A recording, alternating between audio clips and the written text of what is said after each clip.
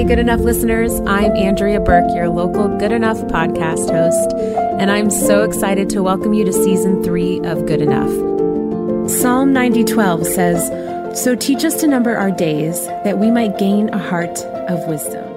The topics surrounding death and grief, while they may be heavy and somber, are really important conversations we need to be having as believers. And so my hope in this season of Good Enough is to help you, and really me, number our days so that we might gain a heart of wisdom.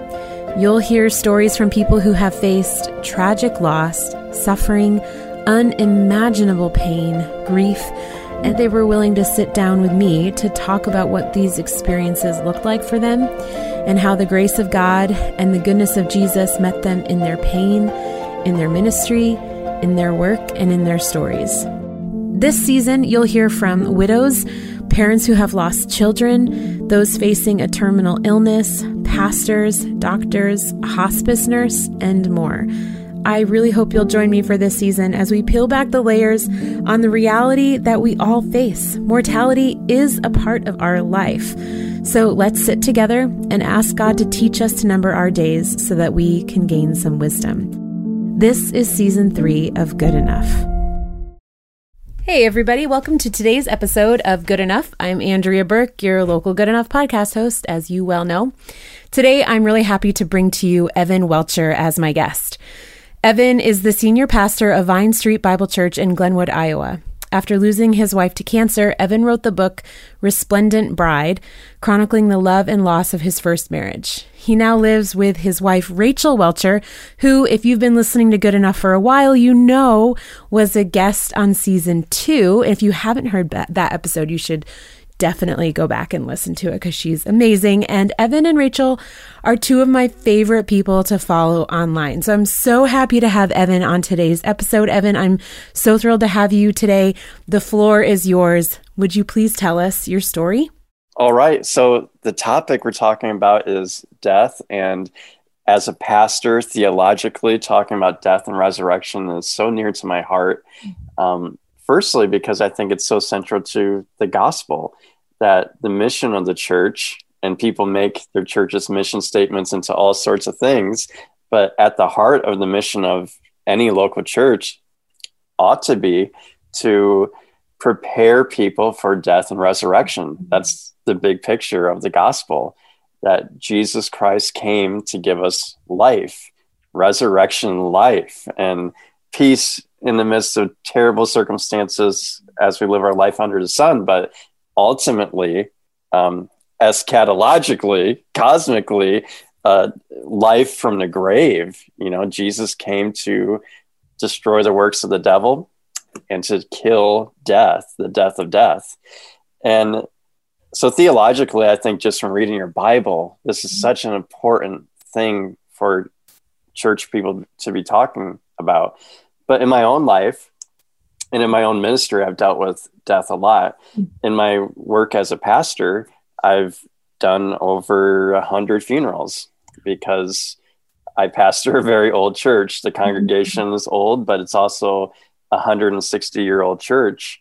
And we merged with another 160-year-old church in a small town. Wow. And what that means is there's just all these people who have like these spider web connections to my church. And people die who I don't even know. And for whatever reason, in our context, they're still calling pastors to help them delve through that and to grieve well. And so I've done a lot of funerals, even though I haven't been a pastor as long as a lot of guys. But personally, I've dealt with the death of my mom when I was 22 from cancer, and the death of my first wife, Danielle, when she was 30. And all of that just really affects how you live your life as a Christian and how you deal with the fact that memento mori is true, you know, remember death. And something that I tell my congregation quite often is that you're all going to die. The presence and reality of death is something we should not hide away from, because it affects everything we do in our life and everything we believe. Have you noticed that, noticing even in just the American church, an aversion to even talking about death? Like, I don't know if this is global or specifically an American thing, but we do not want to talk about death, or we avoid aging. We generally even tuck the aging away somewhere because we don't want to see them age.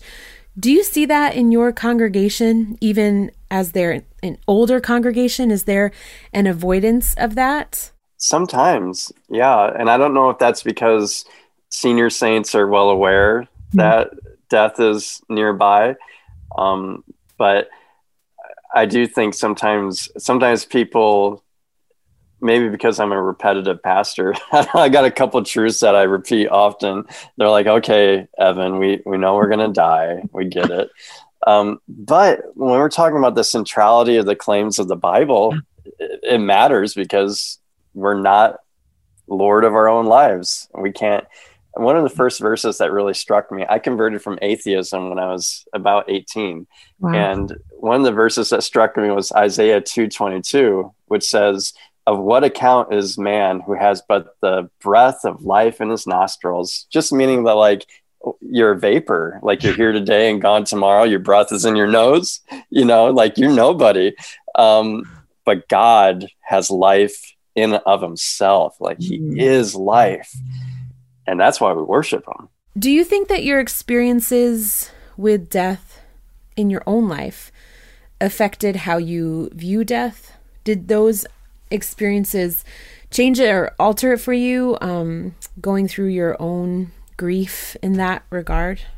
Totally. Yeah. Because when you're a caretaker for somebody who you love and they have a terrible diagnosis and you're spending all your time as a husband in the hospital, sleeping on the floor and caring for your wife who's facing death, it's like, this is part of your life and it affects everything. Death is suddenly just part of your life. Cancer is part of your life. Yeah. And it is so discombobulating to have that going on in your life, and everybody around you has to be positive and happy. And the only way they can do that is by not talking about what your whole life is revolving around right now. Oh, and man. So I think to help the fellowship of the suffering, who are all around us, people we know and love, we do them a disservice when we're happy clappy all the time. Yeah. And when you're dealing who is dying or someone who has died and now you're a widower or you're just someone who's in mourning, you hop in your truck and the Christian radio is just obscenely happy.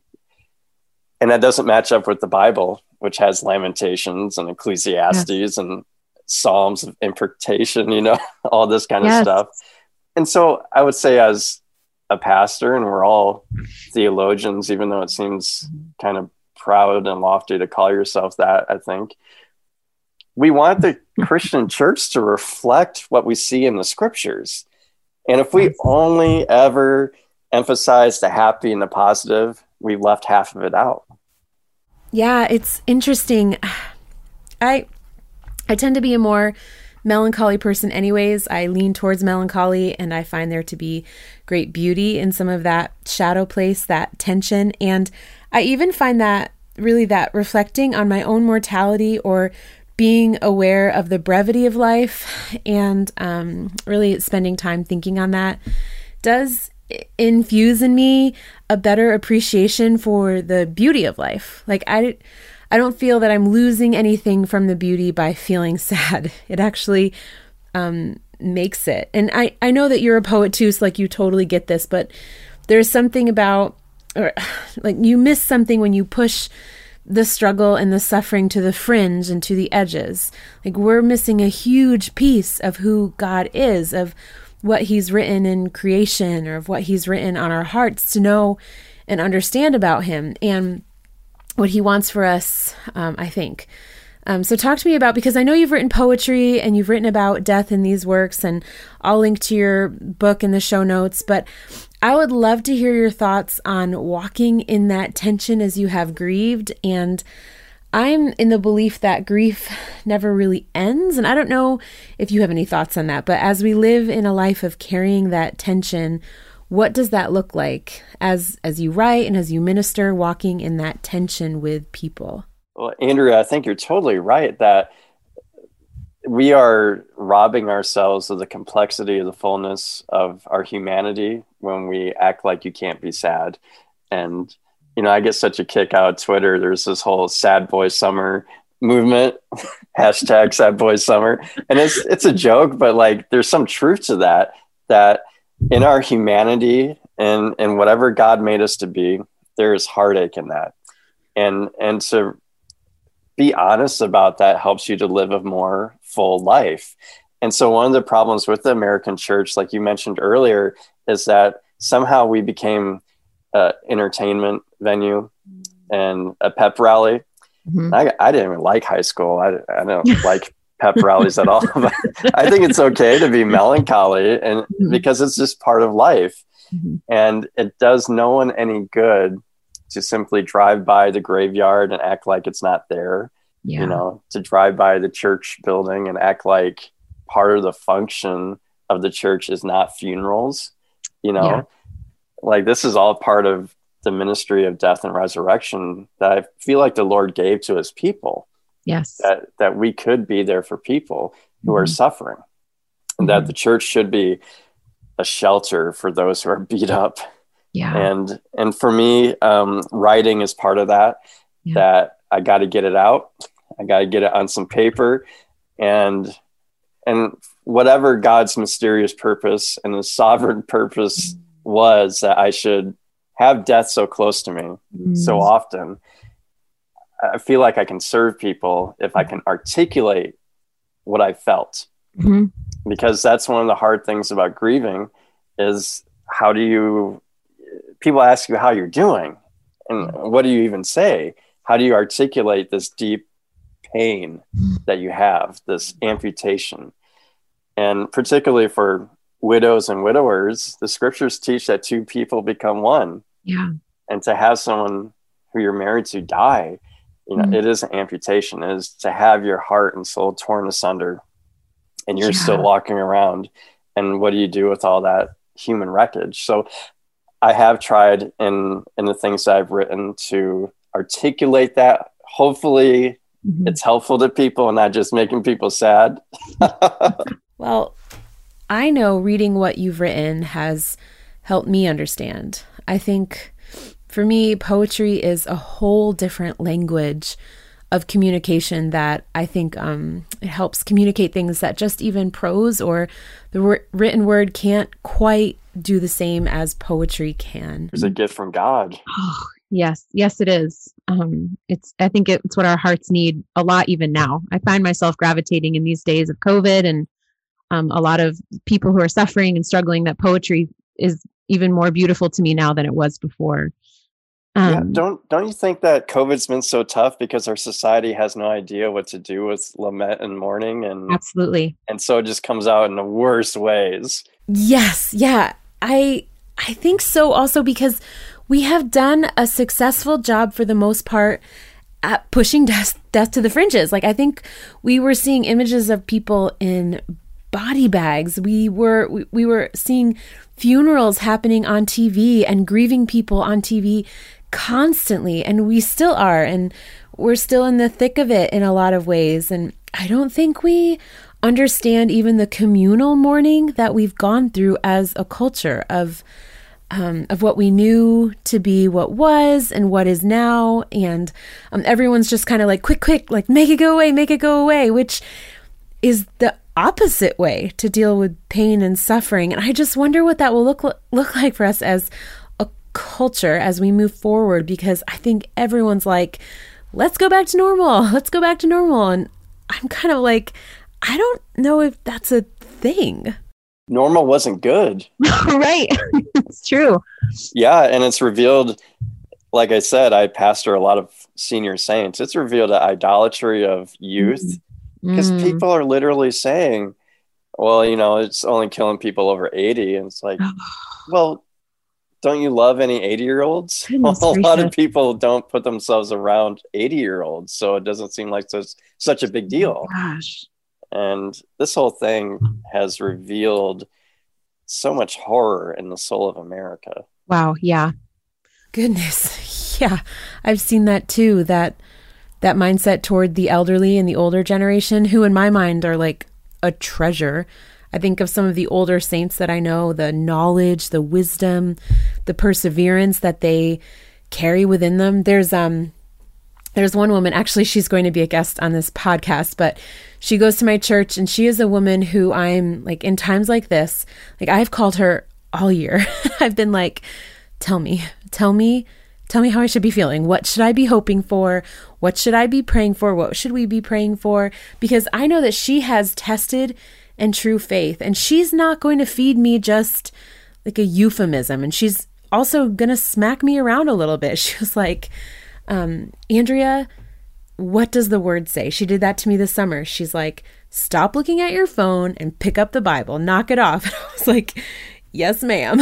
But I think that you're right. Like there's this idolatry in youth across the board, and we want to stay young, and yet we really don't love the young among us either. So there's this like strange dichotomy of children are also a nuisance, but also we want to be children forever. So it's this kind of strange American quandary we have for ourselves. Okay, I'm curious. I know for a fact we have some widows and widowers listening to this podcast. Some of them are friends of mine. And I guess I'd love to hear from you. What would you want to say to encourage them in this season, whether it's fresh or it's been a few years, or maybe it's been 20 years? Do you have any encouragement for those who are listening or having gone through that yourself? Any thoughts for them? You said earlier that you felt like mourning is something we just carry around with us, that there's some pains that are so deep that they never go away, until resurrection day, when Jesus is going to wipe away our tears. And I would just tell them that that's okay. You don't got to fix yourself. And anyone who's gone through that as a widower or a widow, that it can't be fixed. And I think that's part of the sadness, is walking around knowing that, and most other people don't know that. And so all you can do is maybe not bring it up so often, because people don't want to hear about it. And it is a bizarre thing to feel like you've been torn asunder and the world just keeps spinning and you're just existing and everyone else is going back to normal. And people assume that you've somehow gotten over it just because you don't want to burden them with saying it's been 5 years and it hurts, and it's been 20 years and it still hurts. I would just tell them that I don't think they're being disobedient to the Lord. I don't think they're sinning. I don't think they're any more messed up or broken than anyone else going through anything else, just that it's okay. Yeah. And I do believe that the Lord is near. I don't say that as a Band-Aid. People will say those things like, yeah, your whole life got blown up, but hey, you must be super spiritual now. There's that mentality, but I do believe that for Christians, we stand on the promises of Scripture. Yeah. He is near to the brokenhearted. Yeah. And that's hard to flesh out as to what it means practically, but it is a promise. And I feel his presence when everything else has been stripped away. I believe that he actually is near. And it does also remind me of John 6, when everyone else has abandoned Jesus. John 6, 68, Simon Peter answered him, Lord, to whom else shall we go? You have the words of eternal life. We have believed and have come to know that you are the Holy One of God. And you look at that and it's like, well, is that just empty desperation from Peter's part, where he's like, where else am I going to go?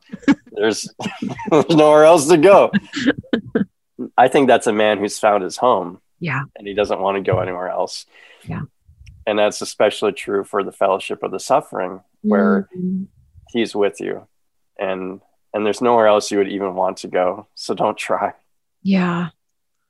That's one of my favorite verses. I love that verse, because I think that about Peter, who I don't think this was like this sarcastic, like, where else am I going to go? I really think he was like, we've got nothing else, Lord. Like, we've put it all on you.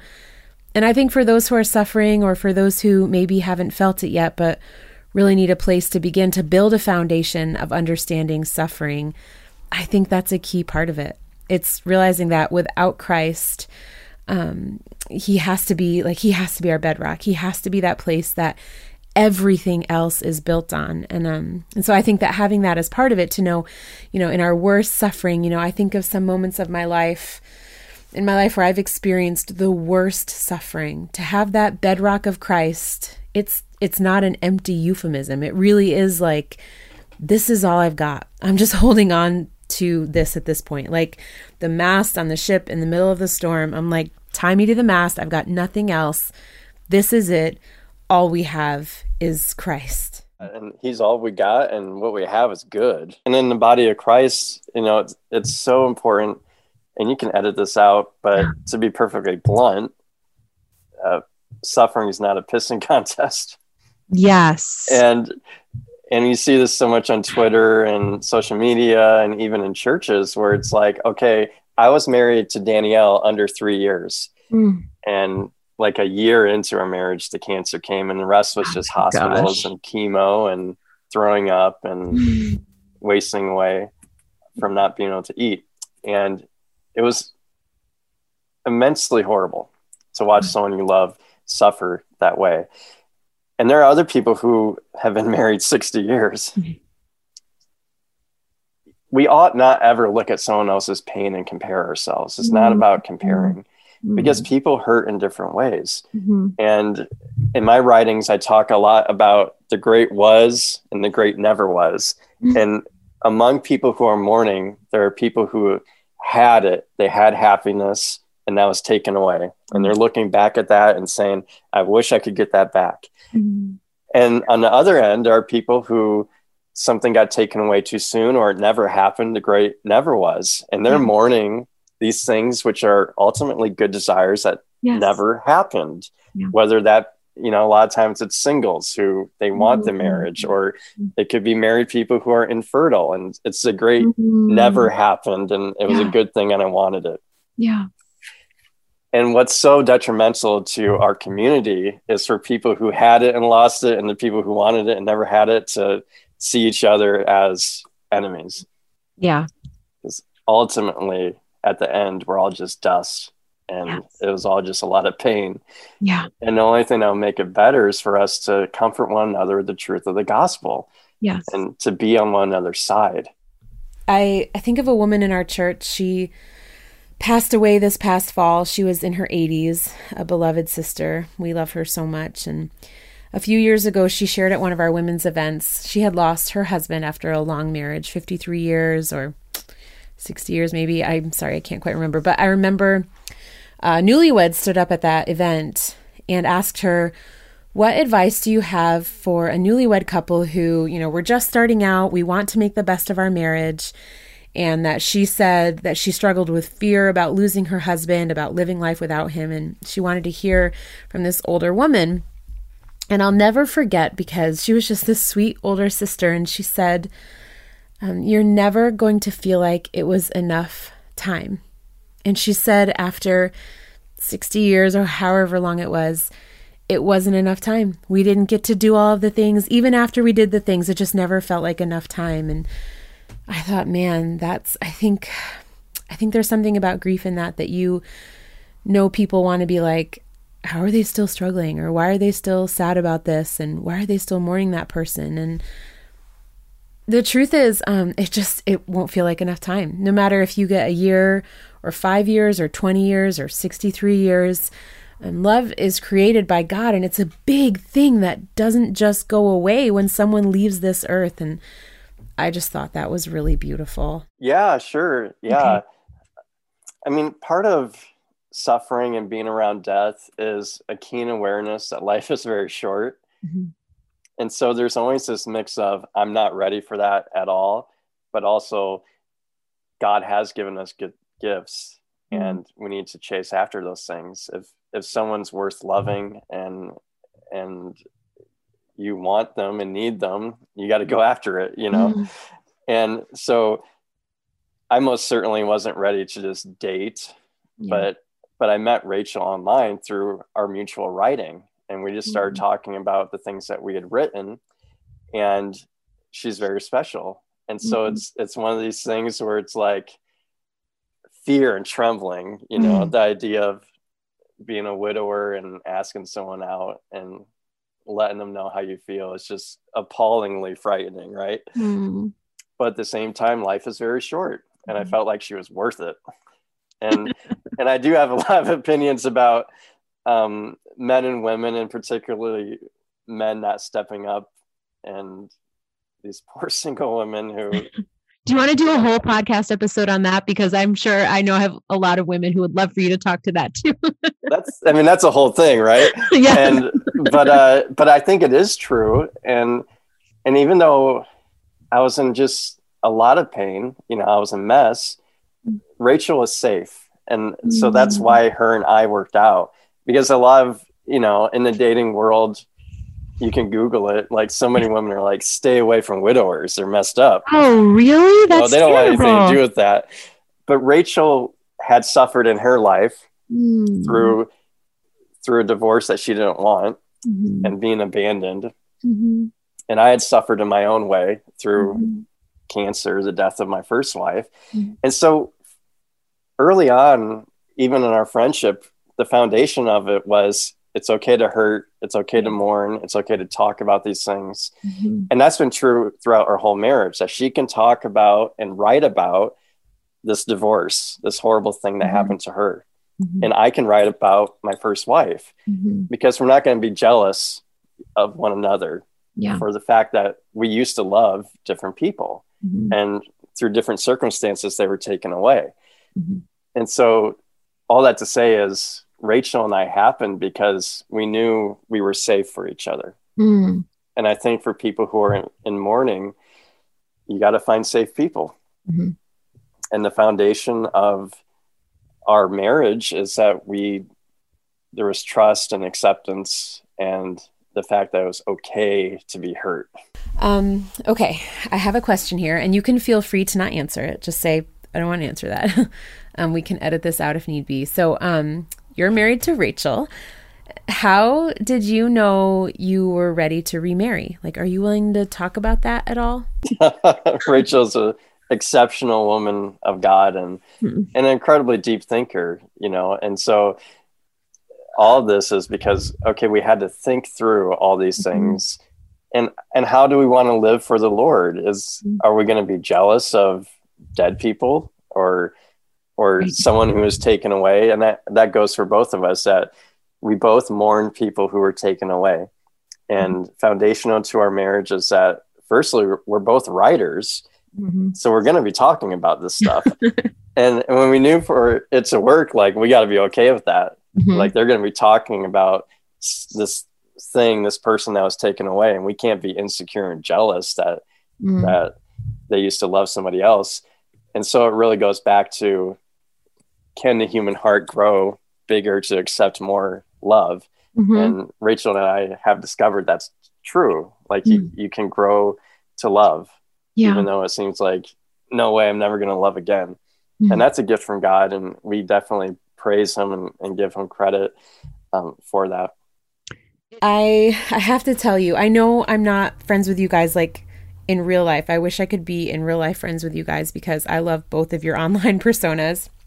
Anyways, one of the most moving and beautiful things to me was recently, probably earlier this year, I guess, you were sharing about Danielle, and you were sharing about losing her, and Rachel was like right there. She was supporting you and loving you publicly in this really beautiful, beautiful way. Like, it gave me this glimpse of maybe just your marriage or what that might look like. It was just so beautiful. And so the best word I can think of is like peaceful. Like, she was allowing your grief, but also joining in that because she loves you. But it wasn't like, she wasn't coming off as like, she wasn't threatened.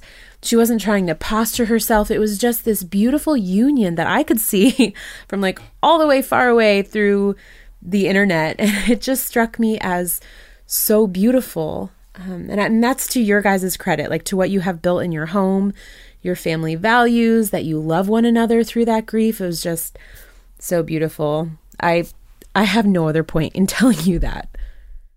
Yeah, and that's so true, that the Lord can bring beauty out of all this destruction, and that's a motif that we see all throughout the scriptures. Whether it be in this life or not, Yes. it might be resurrection day. Yep. And that's the promise that the book of Revelation talks about. Can you believe that our King and our Savior, like this mighty warrior, he appears in Revelation? It's going to be wiping tears away. Oh my God. And that's such an intimate and beautiful moment that when you die, you're going to be aware of all the pain you had, and he wipes your tears away. And it also reminds me of Psalm 27:13, which says, I would have despaired unless I had believed that I would see the goodness of the Lord in the land of the living.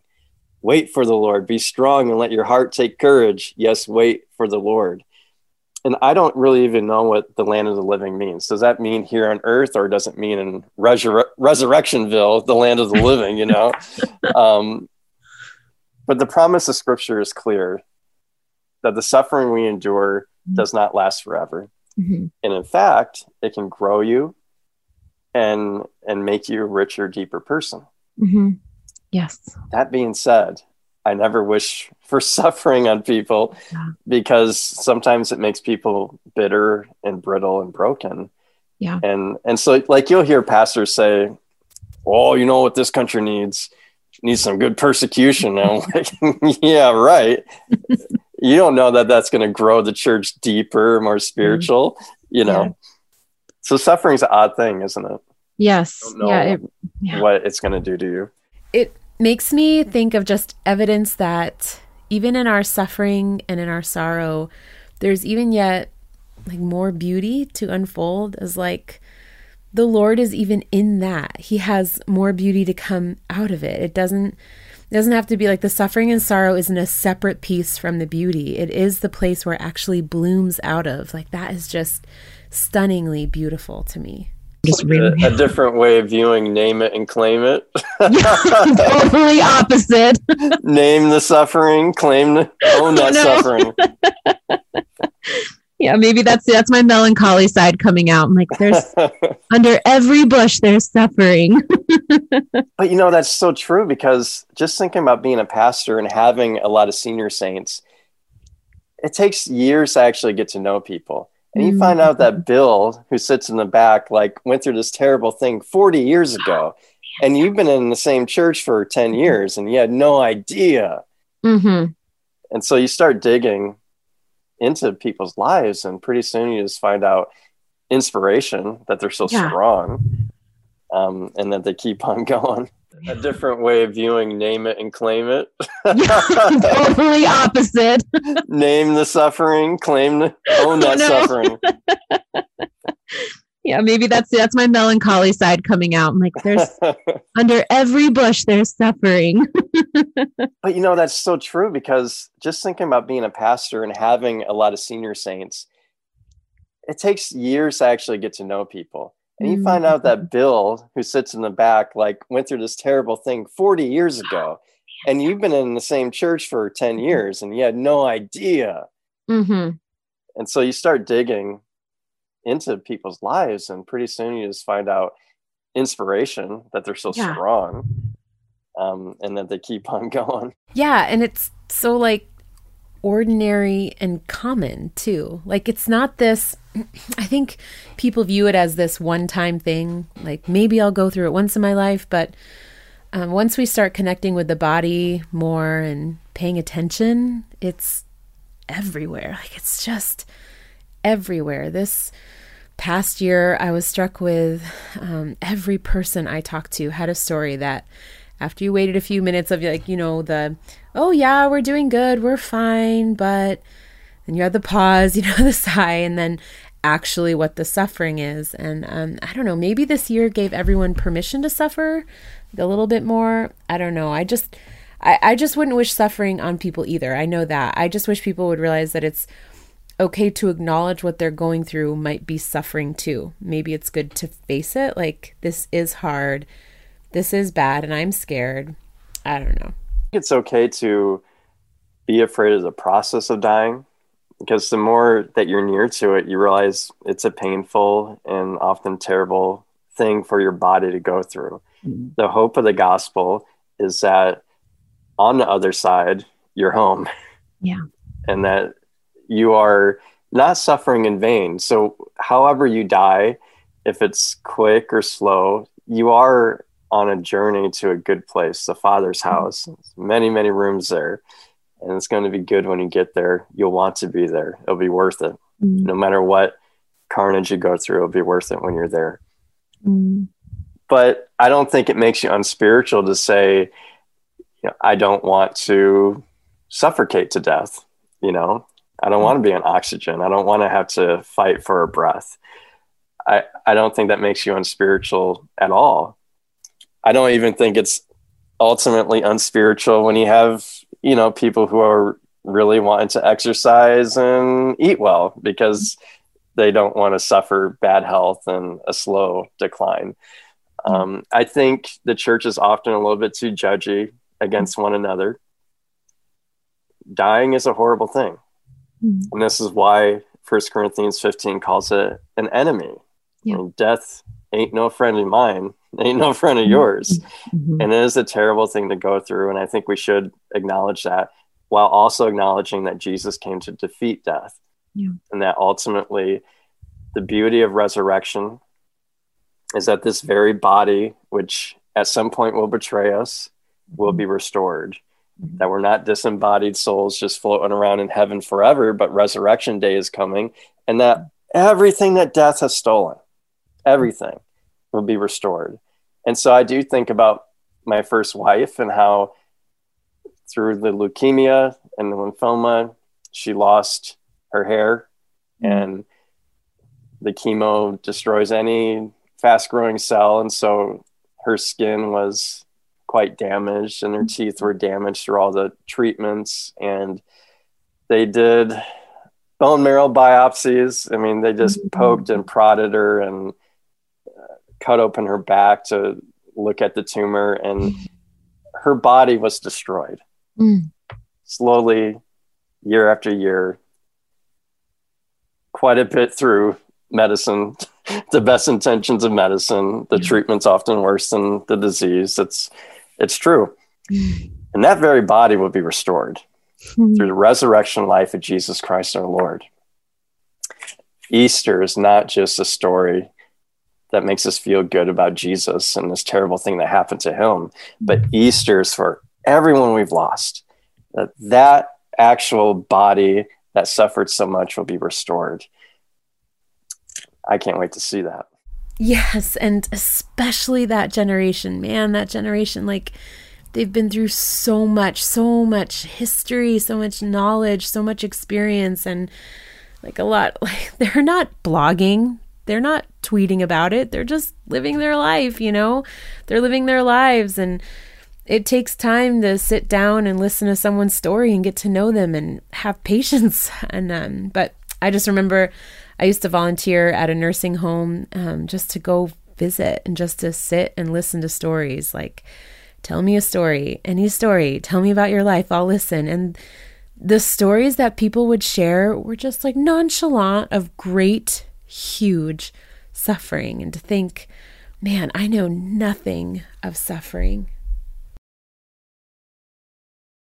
What it's actually going to look like, but I just imagine like bodies exploding out of graves and there's tombstones flying and these people are coming out, and who knows what it's going to be like. But it reminds me of 1 Thessalonians 4, which is oddly enough this passage that people make about the rapture, but it's really about resurrection day.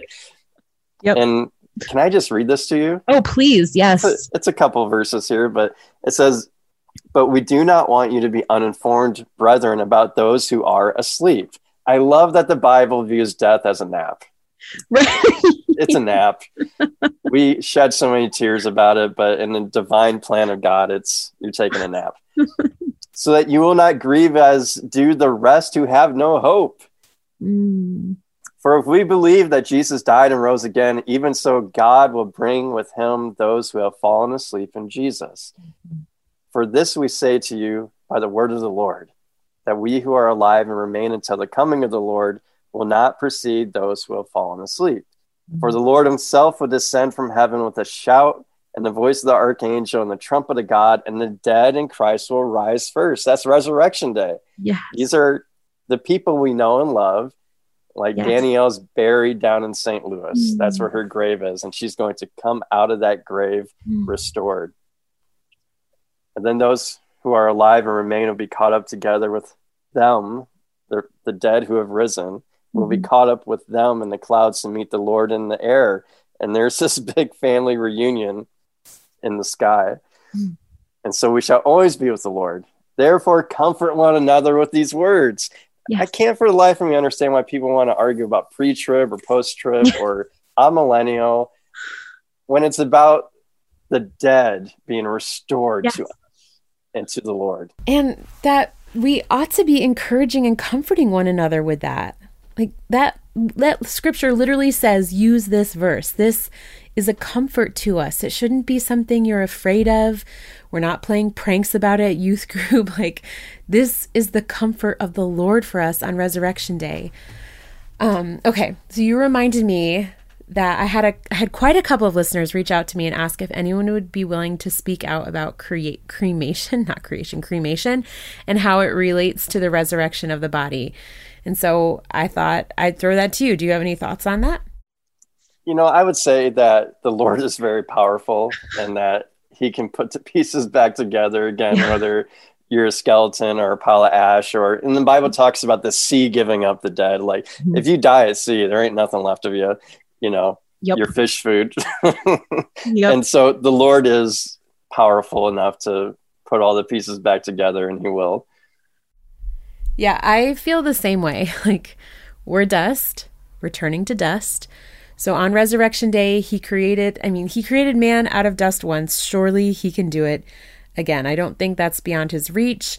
I think the whole point is death is even further beyond cremation. Like, if you think the body can't be returned from cremation, then you're probably going to struggle to believe that death can be conquered and resurrection happens. Like, Jesus took care of the biggest issue.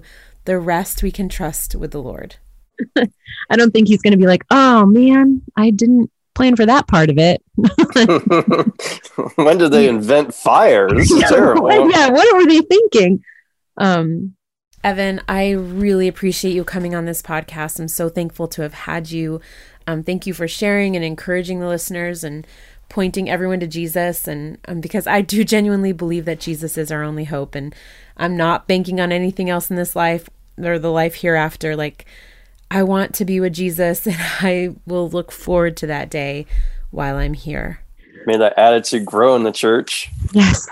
These adventures and missing the point that we see. Yes. Yep. No, Lord, help us to remember. So, okay. Thank you, Evan, so much. And I really appreciate you joining me today. It was fun. Thank you. Thanks for listening to today's episode of Good Enough. For more information about today's episode, check out the show notes where I try to post links to my guests' information, any books we discuss, any podcast we reference, and so much more. As always, if you need to reach me, you can email andrea@graceroadchurch.org. Good Enough is a resource of Grace Road Church in Rochester, New York, and I'm so happy to serve you through this podcast. Keep listening, leave a comment or a review, let me know you were here, and say hi. I think that was good enough.